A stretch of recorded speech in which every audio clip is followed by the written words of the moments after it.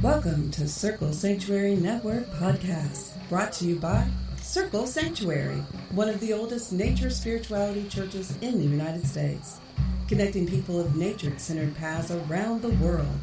Join us through the week for a variety of shows discussing various topics, celebrating the divine in all of its forms, through nature worship, rituals, education, and building bridges of community. Buenos tiempos y bienvenidas sean todas las personas que nos escuchan en Paganos del Mundo. Mi nombre es Laura González y en esta ocasión me complace presentar Pagano del Mundo, Christian Ortiz desde México, quien nos comparte temas de interés como mitología, magia, devoción e historia. El reverendo Christian Ortiz es psicólogo, máster en religiones comparadas, doctor en filosofía de la religión, sacerdote de la diosa, fraternidad de la diosa, curete de la tradición diánica, miembro de la Fellowship of Isis, miembro de la Fundación C.G. Jung de Nueva York, conferenciante de la Goddess Conference, certificado en sensibilización en género, especialista y diplomado en prevención y atención de violencia, conductor del programa Saber Sanar y conductor de Paganos del Mundo. Comenzamos.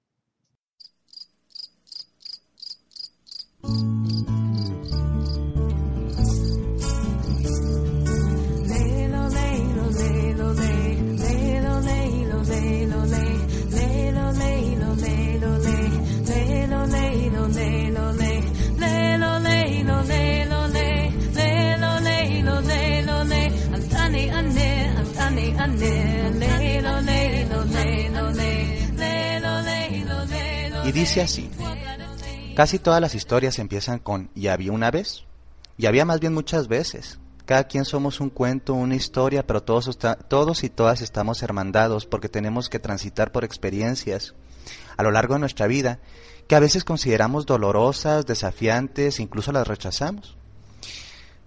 Algunas personas o algunos teóricos en las corrientes junguianas han hablado de esto como el viaje iniciático o el viaje del héroe, el viaje de la heroína para las mujeres. Significa que todos y todas en algún momento de nuestra vida tenemos que empezar a ser conscientes de qué estamos haciendo con nuestra vida, cómo estamos transitando, para qué estamos transitando esto. Ya decía el creador de la logoterapia, Viktor Frankl, un gran psicoanalista, que a todos y a todas nos toca transitar esta vida. Pero no es lo mismo transitar esta vida con un sentido que desde el sinsentido. Muchas veces sentimos que las cosas que nos están pasando pues no nos gustan, nos incomodan, nos lastiman. Y muchas veces nos hacemos esta gran pregunta existencial: ¿por qué me está pasando esto a mí? ¿O qué es lo que está pasando en mi vida para que las cosas funcionen de esta forma? Muchas veces incluso caemos en la victimización y creemos que somos las únicas personas que estamos transitando el dolor, la confusión, la sinrazón. Incluso muchas personas llegamos a pensar que hay algo que divinamente nos está castigando, que existe alguna energía, fuerza creadora, o como tú le quieras llamar, que nos está enviando estas pruebas para superar. Sin embargo, la mayoría de las veces nuestro propio espíritu es el que elige conscientemente, desde ese plano consciente o transpersonal, lo que tenemos que transitar para poder seguir evolucionando como individuos, como seres. Carl Jung le llamaba esto el viaje de la individuación. Individuación es un término junguiano que significa que nosotros nacemos, ¿sí?, pero no necesariamente somos. Es decir, tenemos que empezar a construirnos como seres cada vez más completos. La vida es muy amorosa y siempre nos va a poner todo lo que necesitamos para crecer, aunque a veces no lo entendamos. ¿Cuántos de nosotros no hemos transitado por un montón de experiencias que decimos: esto es demasiado dolor en mi vida, o es demasiada limitación, o yo ya no puedo, o quiero tirar la toalla? Justo en esos momentos, cuando está más oscura la noche, es cuando empieza a retornar el sol, a retornar la luz. Muchas veces necesitamos que la vida nos ponga pruebas muy fuertes, y elegimos también pruebas muy fuertes, para poder descubrir nuestra verdadera fuerza espiritual, nuestra fuerza del yo, nuestra fuerza interior. ¿Quién no ha pasado por extraviarse en los bosques, por no encontrar consuelo? ¿Quién no ha pasado por una noche oscura del alma, en donde no entiende por qué le está pasando lo que le está pasando? Clarissa Pinkola Estés hizo un libro hermoso que se llama Mujeres que corren con los lobos, que no únicamente es para mujeres, y se construyó este libro en más de 25 años a través de la práctica clínica. Y descubrió algo interesante en sus pacientes, en sus consultantes. Prácticamente todos los seres humanos estamos haciendo un viaje, pero a veces no somos conscientes de en qué parte del viaje estamos. Me gustaría empezar con una pequeña introducción que empieza en una película muy bella que se llama En compañía de lobos, una película de 1982 que habla del viaje iniciático de una mujer que tiene que encontrarse a sí misma a través de un montón de pruebas, problemas, situaciones difíciles, pero que al final y al cabo le dan sabiduría. Y empieza más o menos así: hay una moraleja, hay de aquella que el sendero deja. No te fíes de ningún forastero si queréis elegir tu derrotero. Ser bellas pero también sagaces, un lobo se esconde tras 1000 disfraces. Ahora, como antes, es una verdad evidente: cuanto más dulce la lengua, más afilado el diente. ¿Cómo ves con esta introducción? ¿A qué te suena? ¿Qué palabras te hacen evocar? ¿Qué situaciones te hacen evocar? ¿O simplemente no te resuena en ningún lugar? A ver, participaciones, ¿cómo la ven? ¿Qué querrá decirnos este pequeño texto que tiene que ver con una moraleja que tal vez muchos tendríamos que haber aprendido hace mucho tiempo, pero que estamos cae en los mismos errores? Más afilado el diente, así es, Laura. Hay que tener cuidado. Dice la doctora Clarice Pinkola-Estés que nosotros tenemos que retornar a la naturaleza salvaje. Ser salvajes no significa ser unos trogloditas o unos incivilizados. Significa tener bien despiertos nuestros instintos de supervivencia. A veces nos creamos muchas mentiras o nos contamos muchas mentiras para poder seguir viviendo. A veces sabemos que tal vez nuestro matrimonio ya no es el mejor matrimonio y que nos está haciendo más destructivo que constructivo. Y buscamos justificaciones, mentiritas piadosas para poder seguir estando ahí. A veces nuestro trabajo ya nos está matando el alma, nos está extenuando. A veces situaciones o relaciones tóxicas también lo están haciendo. Pero nos contamos muchas mentiras para seguir ahí. Bueno, primero me gustaría hablarles por qué yo trabajo con cuentos y para qué se trabaja con cuentos. Los cuentos son una medicina. De hecho, yo les llamo cuentos medicinales.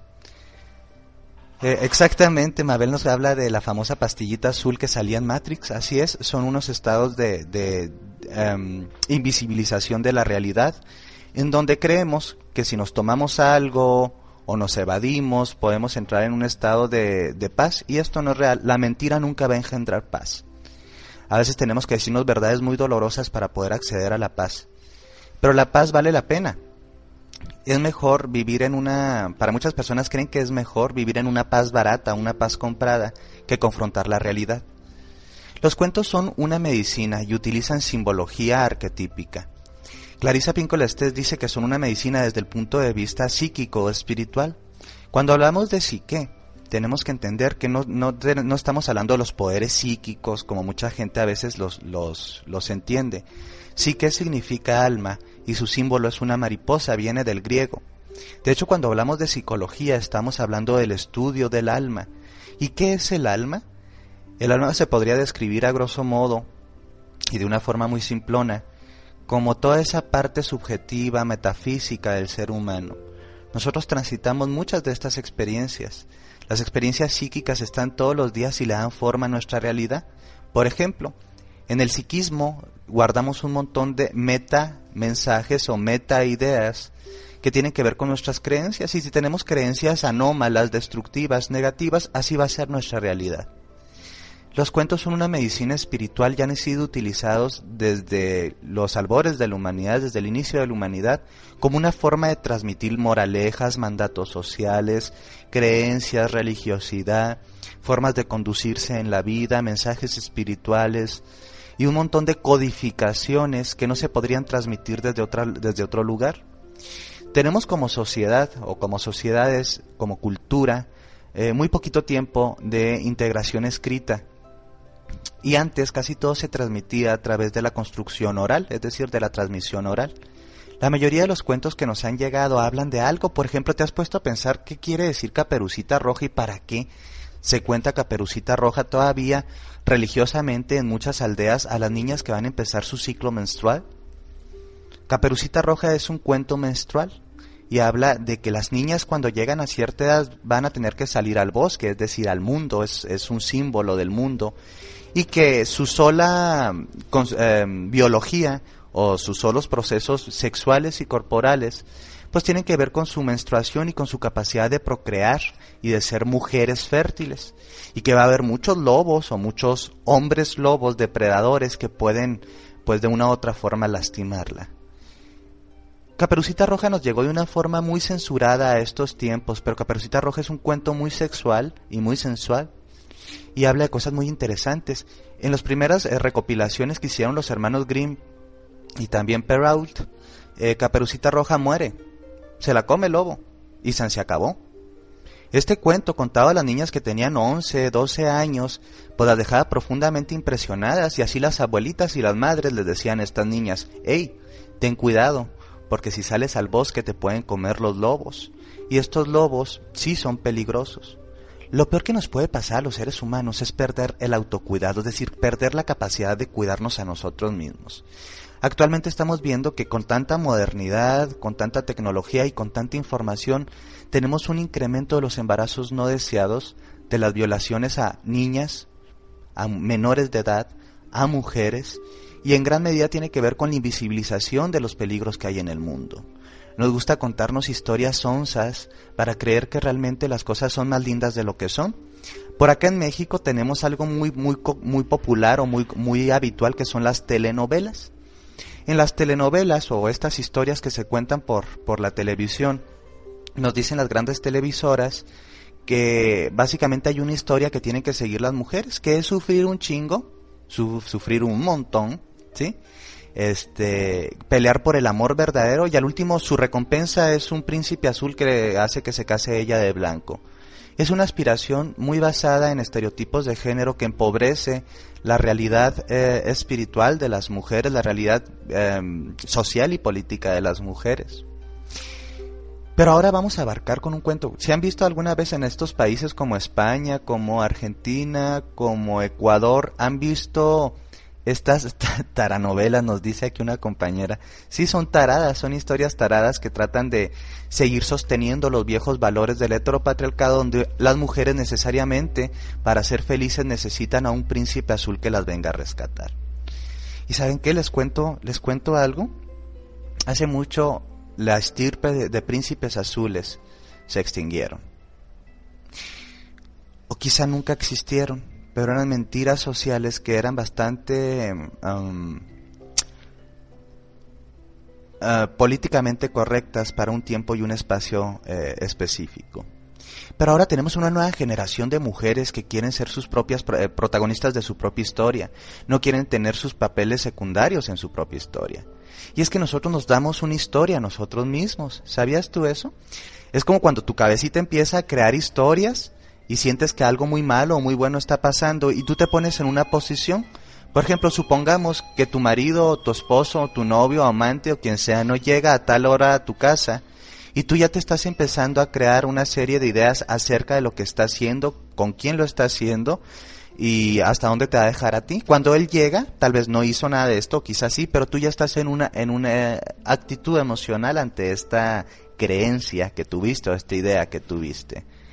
A través de esta creencia tú generas una plataforma existencial en donde puedes sufrir, puedes disfrutar, puedes padecer o puedes transitar. Este cuento que vamos a contar, que es La Pestaña del Lobo, considero que es un cuento muy pertinente para las mujeres que quieren empezar a emprender su proceso de empoderamiento, es decir, como ya vimos en la charla anterior, empezar a construir sus propias plataformas de poder y no tanto estar basada en que si te hacen una jeta te pones triste o si te dicen esto te pones alegre, es decir, en reactividad. ¿Cuántas veces no estamos en reactividad? La reactividad es algo bastante interesante. Significa que yo voy a responder de forma reactiva a lo que hace el otro. Entonces, si el otro me trata mal, yo me voy a sentir mal o voy a permitir que esta situación me lastime, ¿sí? ¿Cuántas veces les entregamos el poder al otro para destruirnos? ¿Cuántas veces nosotros, al no entender muy bien cómo relacionarnos, nos ponemos en la posición de víctima y nos toca transitar mucho sufrimiento? En el chamanismo, muchas, sí, pareciera que estamos... sí, somos muy reactivos y muy reactivas. Este cuento te enseña a empezar a escuchar más tu voz interior y trae una medicina del alma para ti, una medicina espiritual.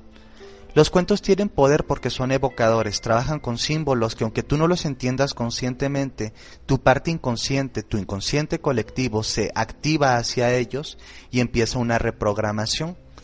A mí me gusta verlo de una forma un tanto menos poética y tal vez un poquito más urbana.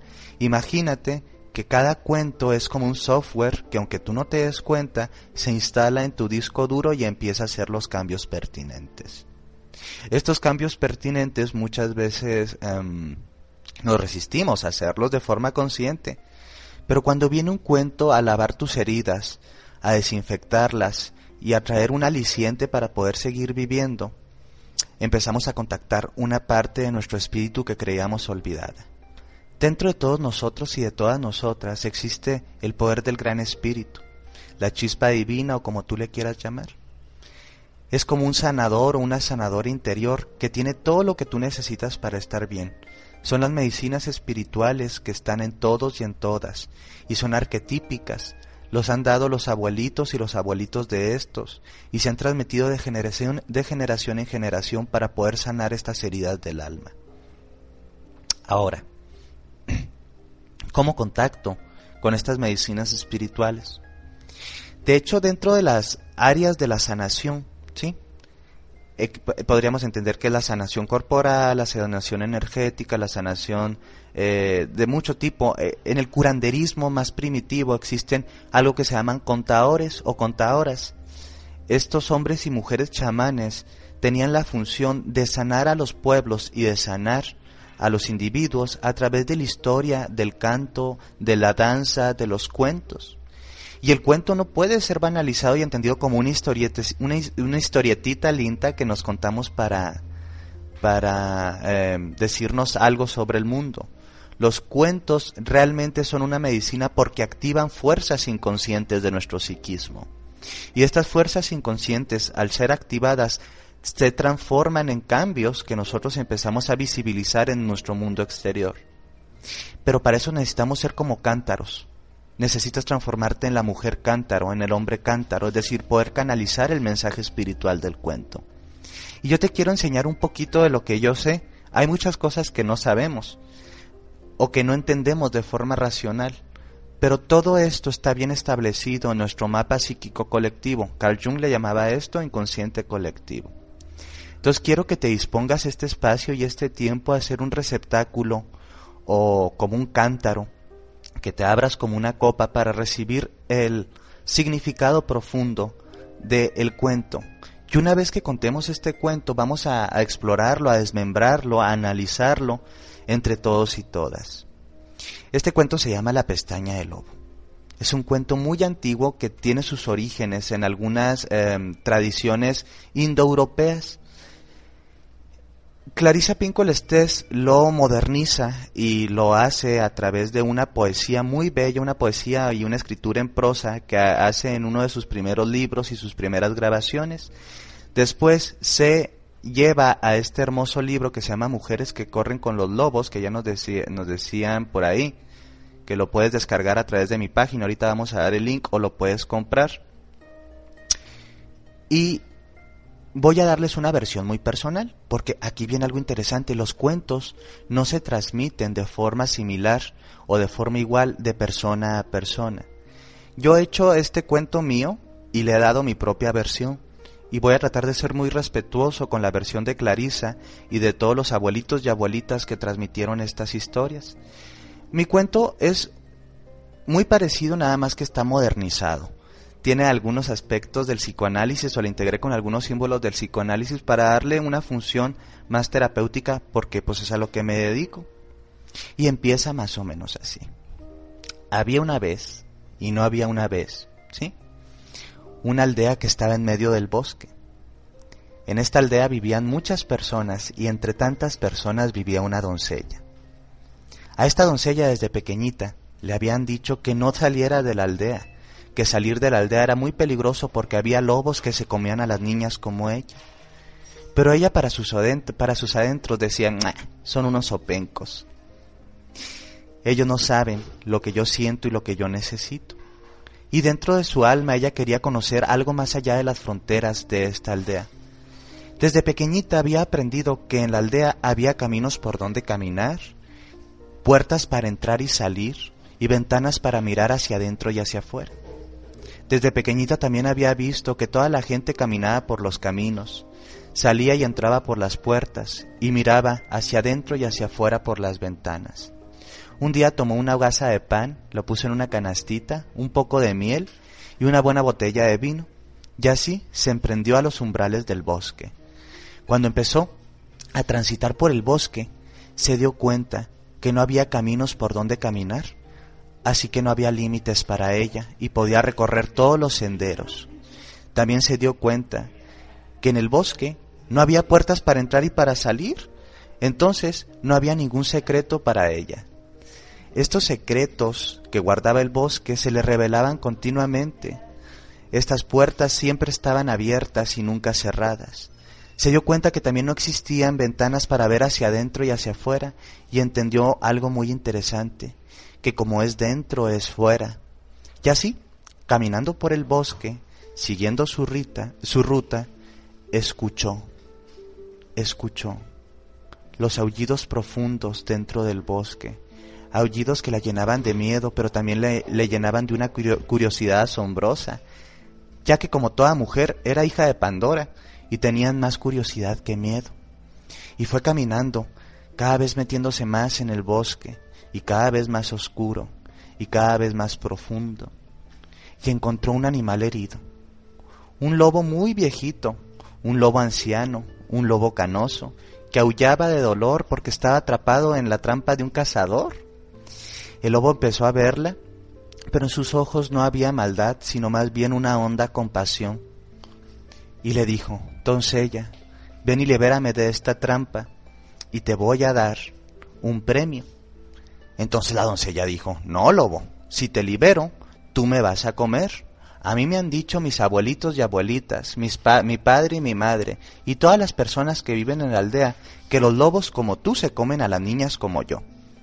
No seas estúpida, doncella, no debes de creer todo lo que te dicen, le dijo el lobo. Yo soy un lobo de otro tiempo y otro lugar. Soy un lobo muy antiguo, y si me liberas, te voy a dar un premio. Y recuerda muy bien esto, doncella. No hagas preguntas estúpidas. La única pregunta que debes de hacer es ¿dónde está el alma? A ella le pareció un lobo bastante inteligente y bastante sabio, y por su curiosidad y su compasión, lo liberó.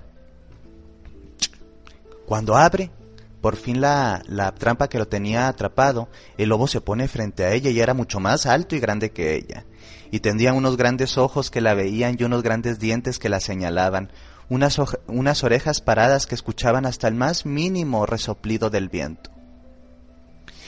Al ver esta imagen tan impactante, la doncella dijo, está bien, lobo, ya cómeme, no me hagas sufrir más. Y el lobo se rió, soltó carcajadas y le dijo, no, doncella, yo soy un lobo que cumple sus promesas y como tú me has liberado, yo te premiaré. Así que se arrancó una pequeña pestañita de uno de sus ojos, ¿sí? Y se la dio a ella. Ella se quedó mirando el pequeño obsequio y el lobo le dijo, mira, doncella, esta es la pestaña del lobo. Es una pestaña con mucha sabiduría, es un elemento mágico. Cada vez que tú te la pongas enfrente de tus ojos vas a ver la mentira que se esconde detrás de la verdad y la verdad que se esconde detrás de la mentira. Con esta pestaña vas a poder ver claramente más allá de las ilusiones y las formas y tendrás conciencia y sabiduría. A ella le pareció algo muy interesante y muy lindo, así que se guardó su pestañita y volvió a retornar a la aldea. Cuando iba llegando a la aldea un montón de gente se puso alrededor de ella con cara de preocupación preguntándole, ¿dónde habías estado? ¿Dónde habías estado? Estamos preocupados por ti, ¿viste los lobos? ¿Qué pasó contigo? Y ella se puso su pestaña y vio que realmente no estaban preocupados, solo querían enterarse del chisme y estaban simplemente morbosos respecto a la situación. Iba caminando la doncella por las calles que todos caminaban y se ponía la pestañita y veía a las mujeres que barrían y barrían y barrían con cara de enojo las banquetas, y se puso la pestañita y vio que no estaban enojadas, simplemente tenían una soledad muy honda, y hace mucho tiempo nadie les preguntaba cómo estaban. Y así, la doncella se hizo muy famosa, y vinieron de muchas otras aldeas a proponerle matrimonio, y venían hombres galantes, de muy lejos, de muy cercas, de muchas edades y de muchos colores, y se ponía su pestañita y veía que unos querían su cuerpo, otros querían la pestaña, otros simplemente querían la popularidad. Así que con el paso del tiempo, la doncella creció, se casó con quien se tenía que casar, vivió como tenía que vivir, y se transformó en una anciana muy sabia. Cuando ella estaba en las tardes contándole estos cuentos y otros a sus nietos, los nietos le preguntaban: abuelita, abuelita, y dime cómo es el bosque. Y ella se quedaba viéndolos y les decía: sal al bosque, porque si no sales al bosque tu vida jamás empezará. Sal al bosque, sal ya. La Pestaña del Lobo. Un cuento muy lindo, en una versión un poquito modificada por un servidor, pero reitero con mucho respeto, apegándonos a lo que nos transmitió la doctora Estés. ¿Qué les parece este cuentito? ¿Qué querrá decirnos este cuentito? Es un cuento que entraña secretos muy profundos del alma humana. Es un cuento nocturno. Estos cuentos son las bedtime mysteries, son historias que se cuentan a la luz de las velas, en la cama, para que nuestro inconsciente esté preparado que cuando vaya a dormir, el cuento se revele a través del sueño. Porque los sueños y los cuentos están hechos del mismo material, están hechos de polvo de estrellas, están hechos de realidades cósmicas, están hechos de realidades universales. Si tuviéramos que escoger una etiqueta para este cuento, ¿qué sería? ¿Un cuento sanador, un cuento liberador, un cuento de advertencias, un cuento de cuidado? ¿De qué sería para ti este cuento? Muy nutricio, nos dice Mariana. Sí, a mí me parece un cuento muy nutricio.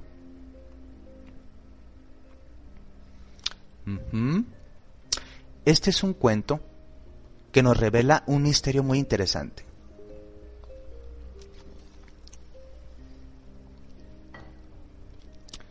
A veces los seres humanos estamos muy acostumbrados a recibir un mandato cultural, educativo, social, religioso, de acerca entre lo que es correcto e incorrecto. De hecho, nosotros tenemos conceptos de lo que es bueno y malo, ¿sí? Esta bondad y esta maldad que nos han enseñado rara vez es elegida por nosotros, por nosotras. Más bien nos dicen cómo ser. Todos estamos encerrados en una aldea. ¿Alguien ha visto la película de la aldea?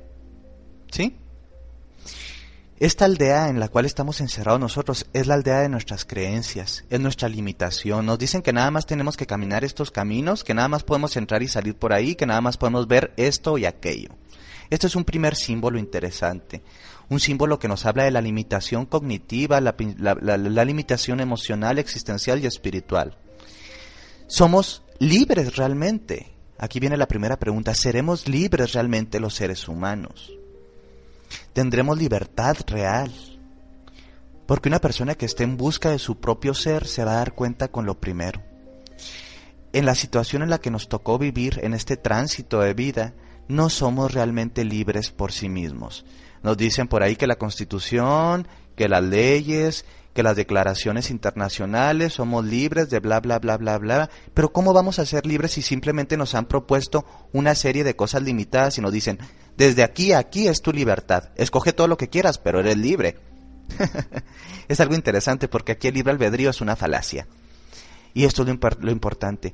Llega un momento del despertar psíquico donde las personas nos damos cuenta que las libertades que supuestamente nos propone nuestra cultura y nuestra sociedad es una libertad virtual, es falacia y en muchos sentidos es casi una burla. Pero ella tenía una espinita en su alma que le decía que podía ser más libre y que podía conocer más cosas. Y esta espinita radicaba en la idea de decir: no quiero esto, quiero algo más. La primera libertad no es un sí, es un no. La primera libertad simbólicamente es un no. Esto lo vemos muy bien en los adolescentes.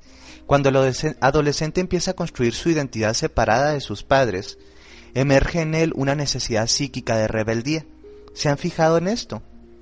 La mayoría de los adolescentes empiezan a emerger desde un lugar rebelde. A veces es una rebeldía con causa y a veces es una rebeldía sin causa.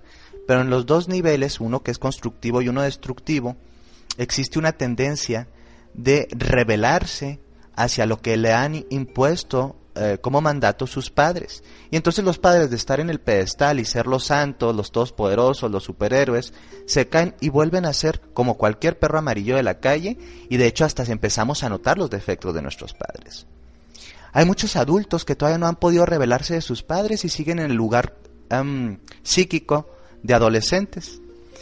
Es decir, el primer símbolo sería de este cuento que tenemos una limitación natural, o no natural, perdón, reitero, no natural, en el hecho de que estamos en una predisposición cultural que nos dicen que nada más desde aquí nos tenemos que mover. Por ejemplo, hablando del género y del sexo, nos dicen por ahí que las mujeres tienen que hacer ciertas cosas, y estos son los caminos adecuados para mujeres, los caminos que tienen que caminar, y estos son para hombres.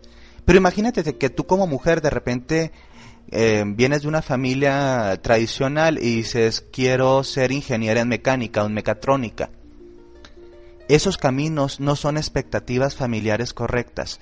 No espera tu familia que hagas esto, pero finalmente ya no quieres transitar el mismo camino tal vez de todas tus ancestras que se han dedicado a ser amas de casa y cuidar a sus hijos y a su marido.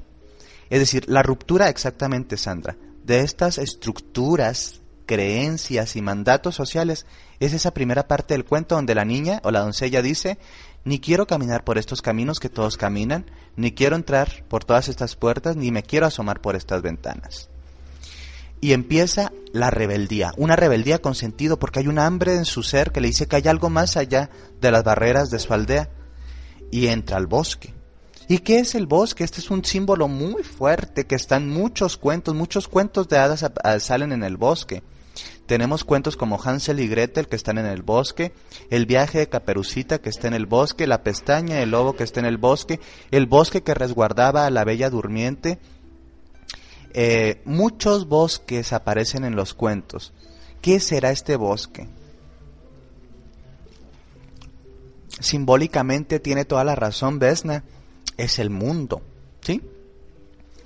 Este bosque representa el mundo salvaje, el mundo primitivo, el mundo donde no están civilizadas las cosas, por lo tanto tampoco están domadas. Aquí los instintos se pueden contactar de forma, diríamos psicoanalíticamente, de una forma erótica, ¿sí? De una forma directa, sin tener que poner plataformas conceptuales, porque nosotros estamos muy civilizados, tan civilizados que a veces cuando tenemos ganas de llorar nos aguantamos y nos lo reprimimos porque ¿cómo se va a ver que yo llore? ¿O qué van a pensar los demás? A veces somos tan políticamente correctos que se nos olvida ser esencialmente correctos. En el bosque es el reino de la diosa, ¿sí? Es el reino de Pachamama, es el reino natural, es el reino de la naturaleza. La naturaleza está abierta y viva ahí. Y ella tiene que entrar a descubrir esa parte de su naturaleza, la naturaleza de esta doncella, ¿sí? Para encontrar a esa parte que le han enseñado a tenerle miedo. Su familia, su cultura, su aldea le dijeron que le tiene que tener miedo a esa parte salvaje de ella. Porque todo ese cuento nos habla de nosotros mismos, ese cuento está dentro de nosotros mismos. Entonces ella sale al bosque y se da cuenta de algo, en la naturaleza no hay límites. Hay leyes naturales que están basadas en la naturaleza. Y nosotros tenemos muchas leyes artificiales que están basadas no en la naturaleza. Lo bonito que descubrió es que ahí en la naturaleza los límites no eran igual que los límites de su aldea. No había caminitos por donde caminar, entonces ella podía hacer lo que le quisiera, es decir, por primera vez era libre de caminar por donde quisiera. La naturaleza así es. La naturaleza es bien amorosa y esto nos lo demuestra a través de la evolución de las especies, de cómo en entornos muy difíciles las especies han tenido la opción de adaptarse, extinguirse o modificar su hábitat. Son realidades psíquicas y biológicas. La naturaleza es muy amorosa y nos va a marcar libertad total. También la naturaleza se revela todos los días a nosotros y a nosotras. En la naturaleza no hay puertas cerradas, todo está abierto. Los grandes misterios, cuando los queremos ver, se abren. nunca han estado tapados, simplemente tenemos que aprender a verlos. Y en la naturaleza todo lo que está adentro está afuera. Por eso las ventanas no tenían ningún sentido en el bosque. Lo que había dentro de ella estaba fuera de ella, y lo que estaba fuera de ella estaba dentro de ella. Todo lo que necesito saber se me revela. Qué linda frase, Marce, muy muy linda frase.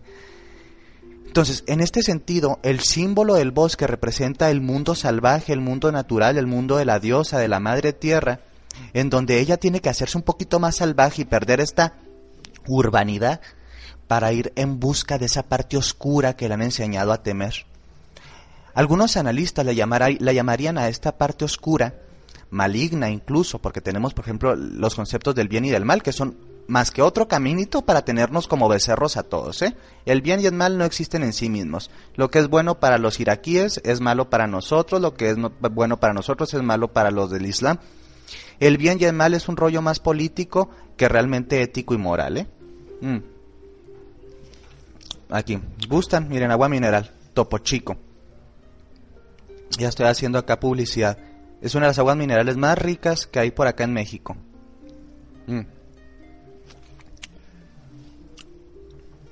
Cuando nos revelamos al gran misterio de la naturaleza humana y dejamos de ser hipócritas con nosotros mismos y de ser moralmente correctos y éticamente correctos, escuchamos el llanto hondo, el aullido, ¿sí? Escuchamos este estado amplificado, estamos en este estado amplificado de conciencia, en donde entendemos y empezamos a percibir, pero lo que percibimos ya no nos genera tanto miedo, también nos genera una curiosidad. Esto lo saben muy bien las personas que han transitado por la psicoterapia o el psicoanálisis. Entre más te escarbas, más te encuentras, y mientras te encuentras cosas, ya no sabes si seguir por miedo, ¿sí? Dejarlo ahí, seguir por curiosidad, o ya mejor ni enterarte. Hay muchas personas que dicen, prefiero una mentira que me deje más o menos tranquila a confrontar la verdad, aunque esta verdad sea muy dolorosa. Y entonces aquí viene esta parte psíquica del ser humano, que es la sombra, ¿sí? Una parte salvaje que no ha respetado las leyes de los hombres, es natural, es totalmente natural. Y aquí es representada por un animal muy sabio que es el lobo. El lobo es el representante totémico de características espirituales muy interesantes. Ellos son animales que están sincronizados con la luna, que la luna simbólicamente es la parte instintiva, emocional, acuática del ser humano, es decir, donde está el inconsciente. Entonces ella va a decirle a su inconsciente en la forma de lobo, ¿qué es lo que te duele, lobo? ¿Por qué estás atrapado? Es como si te dijeras a ti misma y a ti mismo, ¿en dónde estoy atrapado? ¿Por qué me duele? ¿Dónde están mis heridas? ¿Por qué estoy aquí, en esta parte psíquica, en esta dimensión psíquica de una forma tan estancada? Y ella viene a liberar esta energía, a conciliarse con esta energía. Y cuando uno se concilia con una energía interior, a veces hay gente que le llama incluso los demonios interiores, los liberamos y nos dan un montón de cosas que nosotros antes no teníamos. Entre esas cosas o esos elementos son partes de nuestro psiquismo que están olvidados. Entonces cuando ella libera y hace este trato con el lobo, es decir, la parte salvaje de ella, la que ella negaba, la que los demás negaban, obtiene de nuevo la percepción y la conciencia de la sabiduría a través del símbolo de la pestaña del lobo. Ese fue su descenso. Le llaman descenso a nivel psíquico, es decir, tuve que pasar de lo conocido a lo desconocido, de venir del mundo de las formas a entrar al mundo de la no forma, el estado del Hades o del inframundo, o como le llama la doctora, el mundo de abajo, ese mundo de abajo que no conocemos, ese sótano que todos tenemos. Cuando ella hace este descenso y obtiene lo que tenía que obtener, que era la sabiduría, empieza su ascenso. El ascenso psíquico es como una subida, una cuesta, y retorna a sus orígenes. Bueno, no sus orígenes, retorna a su punto de partida, que era la aldea. Exactamente igualito que el descenso de Inanna. De hecho, el descenso de Inanna y el de muchas otras diosas oscuras como Perséfone son mitos o monomitos que hablan del mismo símbolo. Les quiero recomendar una lectura que estamos ahorita haciendo y estamos estudiando, que se llama El héroe de los 1000 rostros, de Joseph Campbell. Aquí van a encontrar más de estos mitos y ¿Por qué nos sirven a entender más nuestra alma? Joseph Campbell, el héroe de las 1000 caras. Luego, cuando ella retorna a su aldea, viene transformada. Ya no es la misma niña miedosa, ingenua y limitada. Ella viene diferente. Y esto es lo que le pasa a mucha gente, que después vienen y te dicen, oye, pero pues, ¿qué te pasó? ¿Por qué eres tan diferente? Antes eres más agradable, o antes eras una persona más amorosa. No sé qué cambió, pero algo cambió. Nosotros sí sabemos qué cambió. Psíquicamente ella obtuvo una capacidad y integró una parte de su sombra que no reconocía y no reconocían los demás. Cuando vuelve a la aldea, ella ya no es la misma y puede ver en sí misma, y cuando puede ver en sí misma puede también ver en el otro. Y como puede ver en el otro, puede aprender a cuidarse. Ya no hizo las mismas elecciones estúpidas que tal vez hubiera hecho, ni se casó con el equivocado, ni tampoco juzgaba a los que se veían enojados porque entendía que a través de ese enojo había una gran tristeza. Se hizo compasiva y sabia. Y ya cuando llega a su individuación, que aquí es representada como la anciana, en lugar de limitar el proceso de los demás, los invita a que tengan su propio proceso y les dice, salgan al bosque, si no su vida jamás va a empezar. Es decir, una persona que ha pasado por estos tránsitos interiores y realmente ha adquirido esta sabiduría se transforma en una persona nutricia y no en una persona castrante, en una persona que utiliza el poder interior para destruir el otro. Tiene el poder interior y lo focaliza para ayudar a que el otro crezca.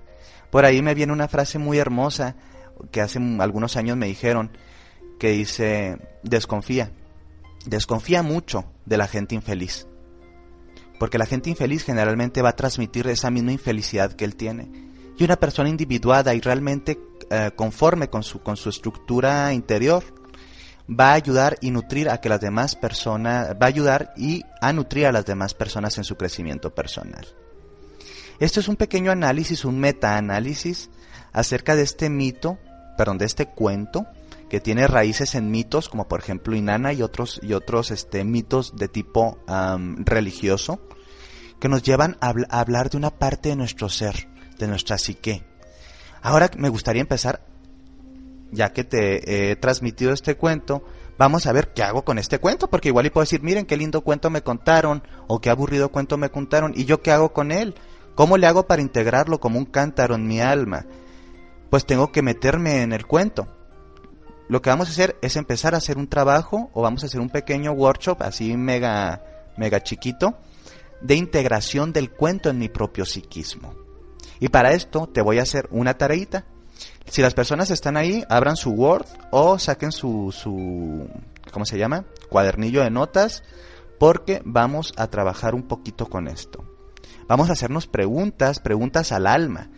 El lobo le decía a la doncella, la única pregunta que vale la pena hacer es ¿dónde está el alma? ¿Dónde está el alma? ¿Qué es esta pregunta? Es una pregunta iniciática muy fuerte. Te está diciendo que tú te puedes perder un montón de temas, decir esto es correcto, bla, bla, bla, bla, bla, bla, un montón de cosas. Pero lo que al final del día te tienes que preguntar, ¿dónde está el alma de esta situación? Es decir, ¿cuál es la esencia de esto? ¿Por qué está pasando esto? ¿Hacia dónde va esto? Por ejemplo, si tú estás trabajando en una empresa y de repente ya no te sientes feliz, te tienes que preguntar, ¿cuál es el alma de esta situación? Me gusta mucho esta pregunta y por eso te la voy a transmitir. La primera pregunta que nos vamos a hacer para empezar a integrarnos en el cuento va a ser, ¿cuál es el hambre de mi alma? En este momento, ¿cuál es el hambre de mi alma? ¿De qué tienes hambre? Porque muchas veces estamos frustrados, atascados, deprimidos, porque estamos en bloqueo creativo. ¿Cuál es el hambre de mi alma? Realmente, en el cuento, la doncella tenía el hambre de la libertad y ya no quería seguir viviendo en esa aldea, al menos desde el lugar en que ella estaba viviendo. ¿Cuál es el hambre de tu alma? Aquí vienen muchas cosas, ¿eh? Hay gente que quiere libertad, hay gente que quiere amor y no está haciendo nada por ir por el amor. Hay gente que quiere crear, que quiere arte en su vida y está en estado de estancamiento. Si uno se dice a sí mismo cuál es lo que realmente quieres, ¿sí? ¿Qué es lo que realmente necesita tu ser para estar completo? Se clarifica todo. Ahora, si tú estuvieras en el cuento, en esta historia, ¿en qué pasaje del cuento estarías? ¿Me explico? Estarías apenas en la confrontación con los de tu aldea diciéndote, no, eso es muy peligroso, no hagas esto, no hagas aquello. O tal vez ya andas perdida en el bosque y no encuentras al lobo y dices, ya aúlla, quiero irte, ¿dónde estás? Aúlla, llévame a donde estás tú. O quizá apenas estás agarrando tus provisiones, porque aguas, hay de aquella que el sendero deja. Cuando una persona deja el sendero, el recto sendero o el sendero que todos han transitado, tiene que ir con provisiones espirituales y psíquicas. Si no, le va a ir para la fregada. ¿Por qué? Porque va a haber rechazo, porque va a haber alienación, porque la gente no te va a ver como una persona normal, y esto lo tienes que afrontar. Tienes que tener provisiones. La niña no fue tonta, agarró sus provisiones, ¿sí? Que ya después hablaremos en otra ocasión de todo ese símbolo de la provisión, y se lanzó preparada a transitar el viaje a la naturaleza oscura del ser humano. ¿Por qué oscura? Cuando digo oscura no digo que sea maligna, sino lo que no es conocido, lo que los demás no reconocen como una parte digna del ser humano. Esa fortaleza a veces no es reconocida de forma digna. Entonces, la primera pregunta sería, ¿cuál es el hambre de mi alma? Y esta pregunta no tiene una respuesta, tiene muchas.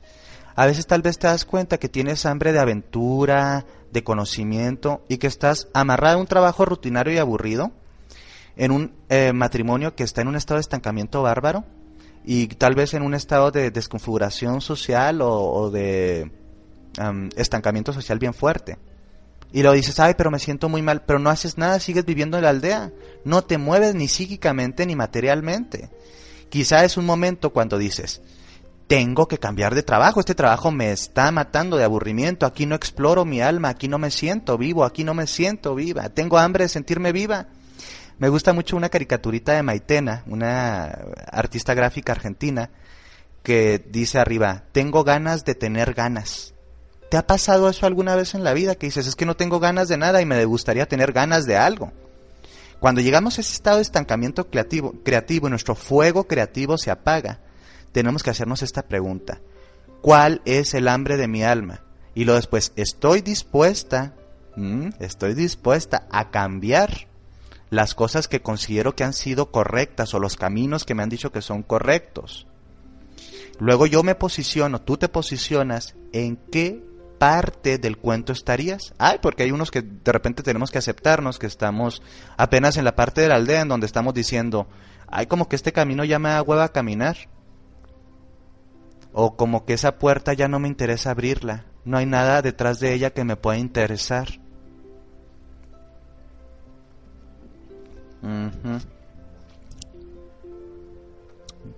Entonces, permítame tantito. Aquí. ¿Tengo un cigarro?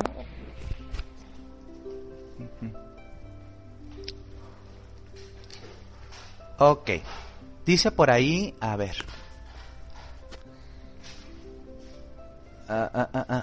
Neus Ferré, pues yo tengo el alma enferma. Nuestra alma nunca está enferma, Lo que pasa es que no la nutrimos bien. A veces, yo no sé si está enferma. Enferma me parece una palabra que no nos ayuda. Más bien desnutrida. A veces tenemos desnutrida nuestra alma. A veces nuestra alma está en un estado de desnutrición. Y esta desnutrición, tarde o temprano, va a generar desajustes en nosotros. Bueno, son 3 preguntas que vamos, Fíjense muy bien. ¿Cuál es el hambre de mi alma? ¿En qué parte del cuento estoy? Y si estoy dispuesto a cambiar las cosas que tienen que cambiar. Ahora, esta cuarta y última pregunta es una pregunta reflexiva que no busca una respuesta. Estas preguntas, como son preguntas del alma, no buscan respuestas, buscan reflexiones. Y esta cuarta pregunta sería, ¿qué es lo que yace en mi bosque oscuro que necesita ser liberado? ¿Qué es lo que yace en mi bosque oscuro que necesita ser liberado? Es decir, una parte muy interna de ti necesita ser liberado, liberada, y a veces no sabes qué es. A veces es la ira transformadora. A veces es tu sexualidad, que tienes una sexualidad herida. A veces es tu dinamismo. A veces la misma mediocridad a veces nos hace percibirnos a nosotros mismos y a nosotras mismas como personas que no tienen dinamismo, que son mediocres, que están limitadas. La pestaña del lobo te viene a dar una medicina interesante.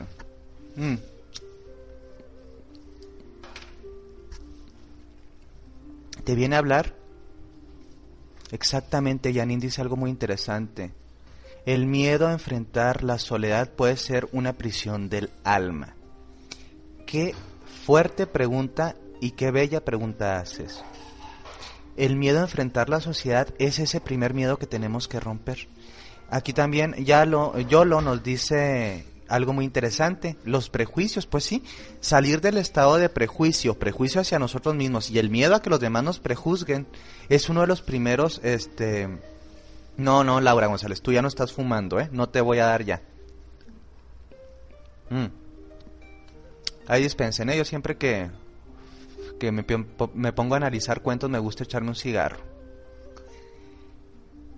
El estado de integración psíquica siempre va a ser confrontado por el miedo. Es decir, siempre nos va a generar miedo empezar a confrontarnos a nosotros mismos y más aún a integrarnos.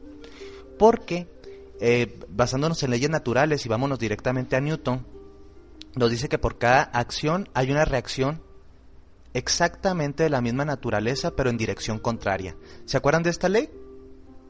Siempre que nosotros vamos a querer generar un approach hacia nuestra libertad, un acercamiento hacia nuestra integración, se va a generar una frecuencia, ¿sí?, que va contraria a nuestro movimiento. Sí, esto es muy natural. Es decir, que cuando tú quieras hacer un cambio para empezar a integrarte, te van a salir un montón de confrontaciones y un montón de gente que te va a decir, estás mal, eres inadecuada, eres egoísta, yo no sé en qué cosas andas, de qué te andas metiendo, ya no eres agradable, tú antes eres una buena mujer, ahora no eres más que una cabrona. De todo y más te va a caer. Estas leyes naturales o estas formas en que se mueve la energía siempre se dan, creamos o no en ellas. No creas que porque estás en tu camino de sanación o en tu camino de integración, todo se te va a poner en bandeja de plata, y vas a decir, ay, sí, todo está bien fácil. Esto es un viaje iniciático. Antes, cuando las culturas eran más primitivas, esto le llamaban los ritos de paso o los ritos iniciáticos. Viene un momento en que nosotros tenemos que modificar nuestro rol social y nuestro rol interior, y va a generarse a través de un sufrimiento, dolor o sacrificio. Por ejemplo, aquí tenemos el viaje de Jesús Cristo. Jesús Cristo o Jesús de Nazaret como hombre es un mito, es algo histórico, pero también encarna un mito iniciático. En el mito, él tuvo que descender, él estaba en estado de gracia, con el gran espíritu, con Padre, Madre, y tuvo que bajar y hacerse carne, entrar al mundo, ¿sí?, de las formas, hacer un despapalle. Al último terminan hasta sacrificándolo y él retorna, pero desde un lugar evolucionado, y eleva la frecuencia crística de todo el planeta Tierra, o al menos así lo ve mucha gente. Pero él trae un mensaje. Tú, yo y todos los que andamos transitando este extraño mundo somos algo así como Cristos encarnados, y tenemos nuestros propios peregrinajes, tenemos nuestros propios 40 días o noches oscuras del alma, tenemos nuestras propias formas de confrontar nuestros demonios, superarlos y trascender. Y no es un sacrificio sin sentido, porque hay gente que cree que porque sufre mucho es muy santa y muy buena, y no hay que confundir al sacrificado con conciencia, al que se sacrifica en la inconsciencia y nada más es una víctima. Aquí les voy a poner una ecuación de Viktor Frankl, y nos decía lo siguiente: sufrimiento más sentido, sufrimiento más propósito es igual a sentido. Se los voy a poner aquí: sufrimiento más propósito es igual a sentido de vida. ¿Sí? Sufrimiento más propósito es igual a sentido de vida. Y sufrimiento menos propósito es igual a sin sentido. ¿En cuál ecuación estarás jugando tu vida? A veces sufrimos por muchas cosas y a todos nos toca sufrir. A todos, y hasta del más pequeñito al más grande, nos toca una parcelita de dolor en este mundo. Pero cuando nosotros empezamos a sufrir, o nuestros sufrimientos naturales que vienen todos los días, empiezan a tener un sentido de decir, que con este dolor yo aprendí que esto no debo de hacerlo, que esto tengo que entenderlo, transito, transmuto y llego al sentido de vida y digo, sí, me han pasado cosas muy feas, quizá cosas que no le deseo a nadie, pero valieron la pena porque gracias a esas cosas mi alma se ha fortalecido y yo ya no estoy en el mismo lugar. Soy una persona que pudo salir exactamente de la victimización para transformarme en el propio héroe de mi historia. ¿No es hermoso?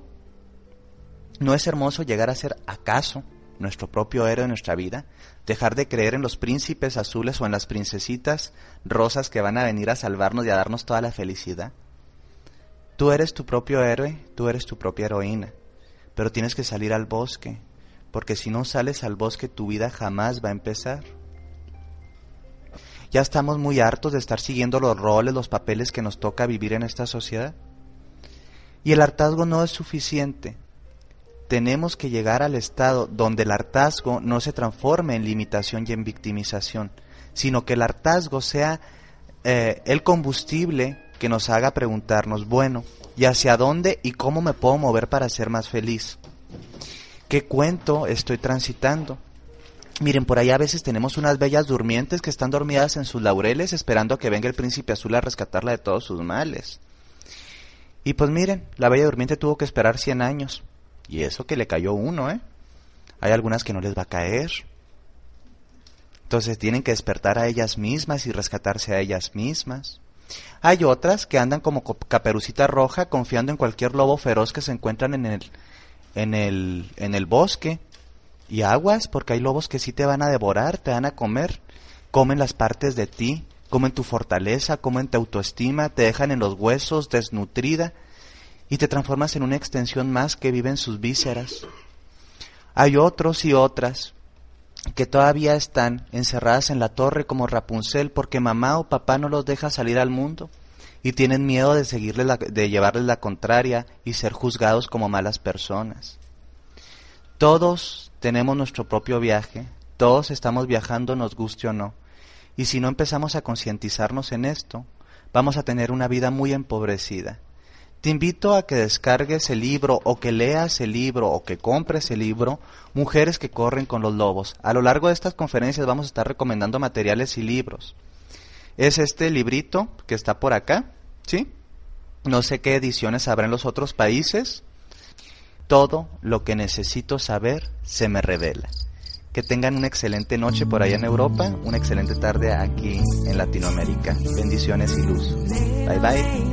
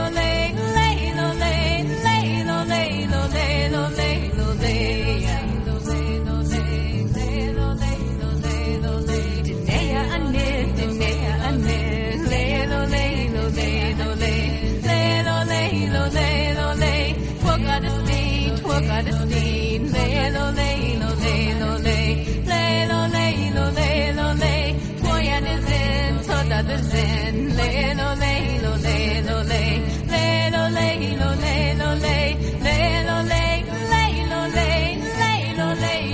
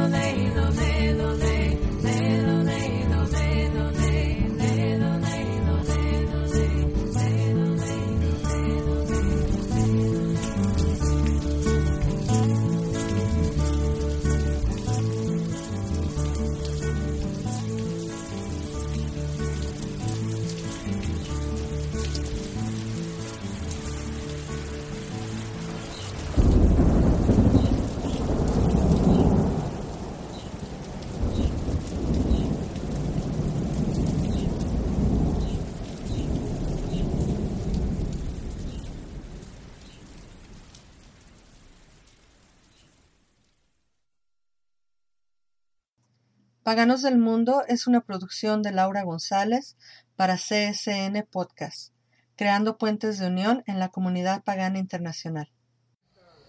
Thank you for joining us on the Circle Sanctuary Network podcast, presented by Circle Sanctuary and produced for all who follow nature-centered paths. Join us throughout the week for various programming connecting with the community around the world. Please don't forget to watch for updates on the Circle Sanctuary website at www.circlesanctuary.org. Follow us on Facebook at facebook.com/CSN Podcasts. We can also be found on your favorite podcast hosting sites such as iTunes, Stitcher, Spotify, and others. Until next time, many blessings. With Lucky Land Slots, you can get lucky just about anywhere. Dearly beloved, we are gathered here today to... Has anyone seen the bride and groom? Sorry, we're here. We were getting lucky in the limo and we lost track of time. No, Lucky Land Casino, with cash prizes that add up quicker than a guest registry. In that case, I pronounce you lucky. Play for free at LuckyLandSlots.com. Daily bonuses are waiting. No purchase necessary. Void where prohibited by law. 18+. Terms and conditions apply. See website for details.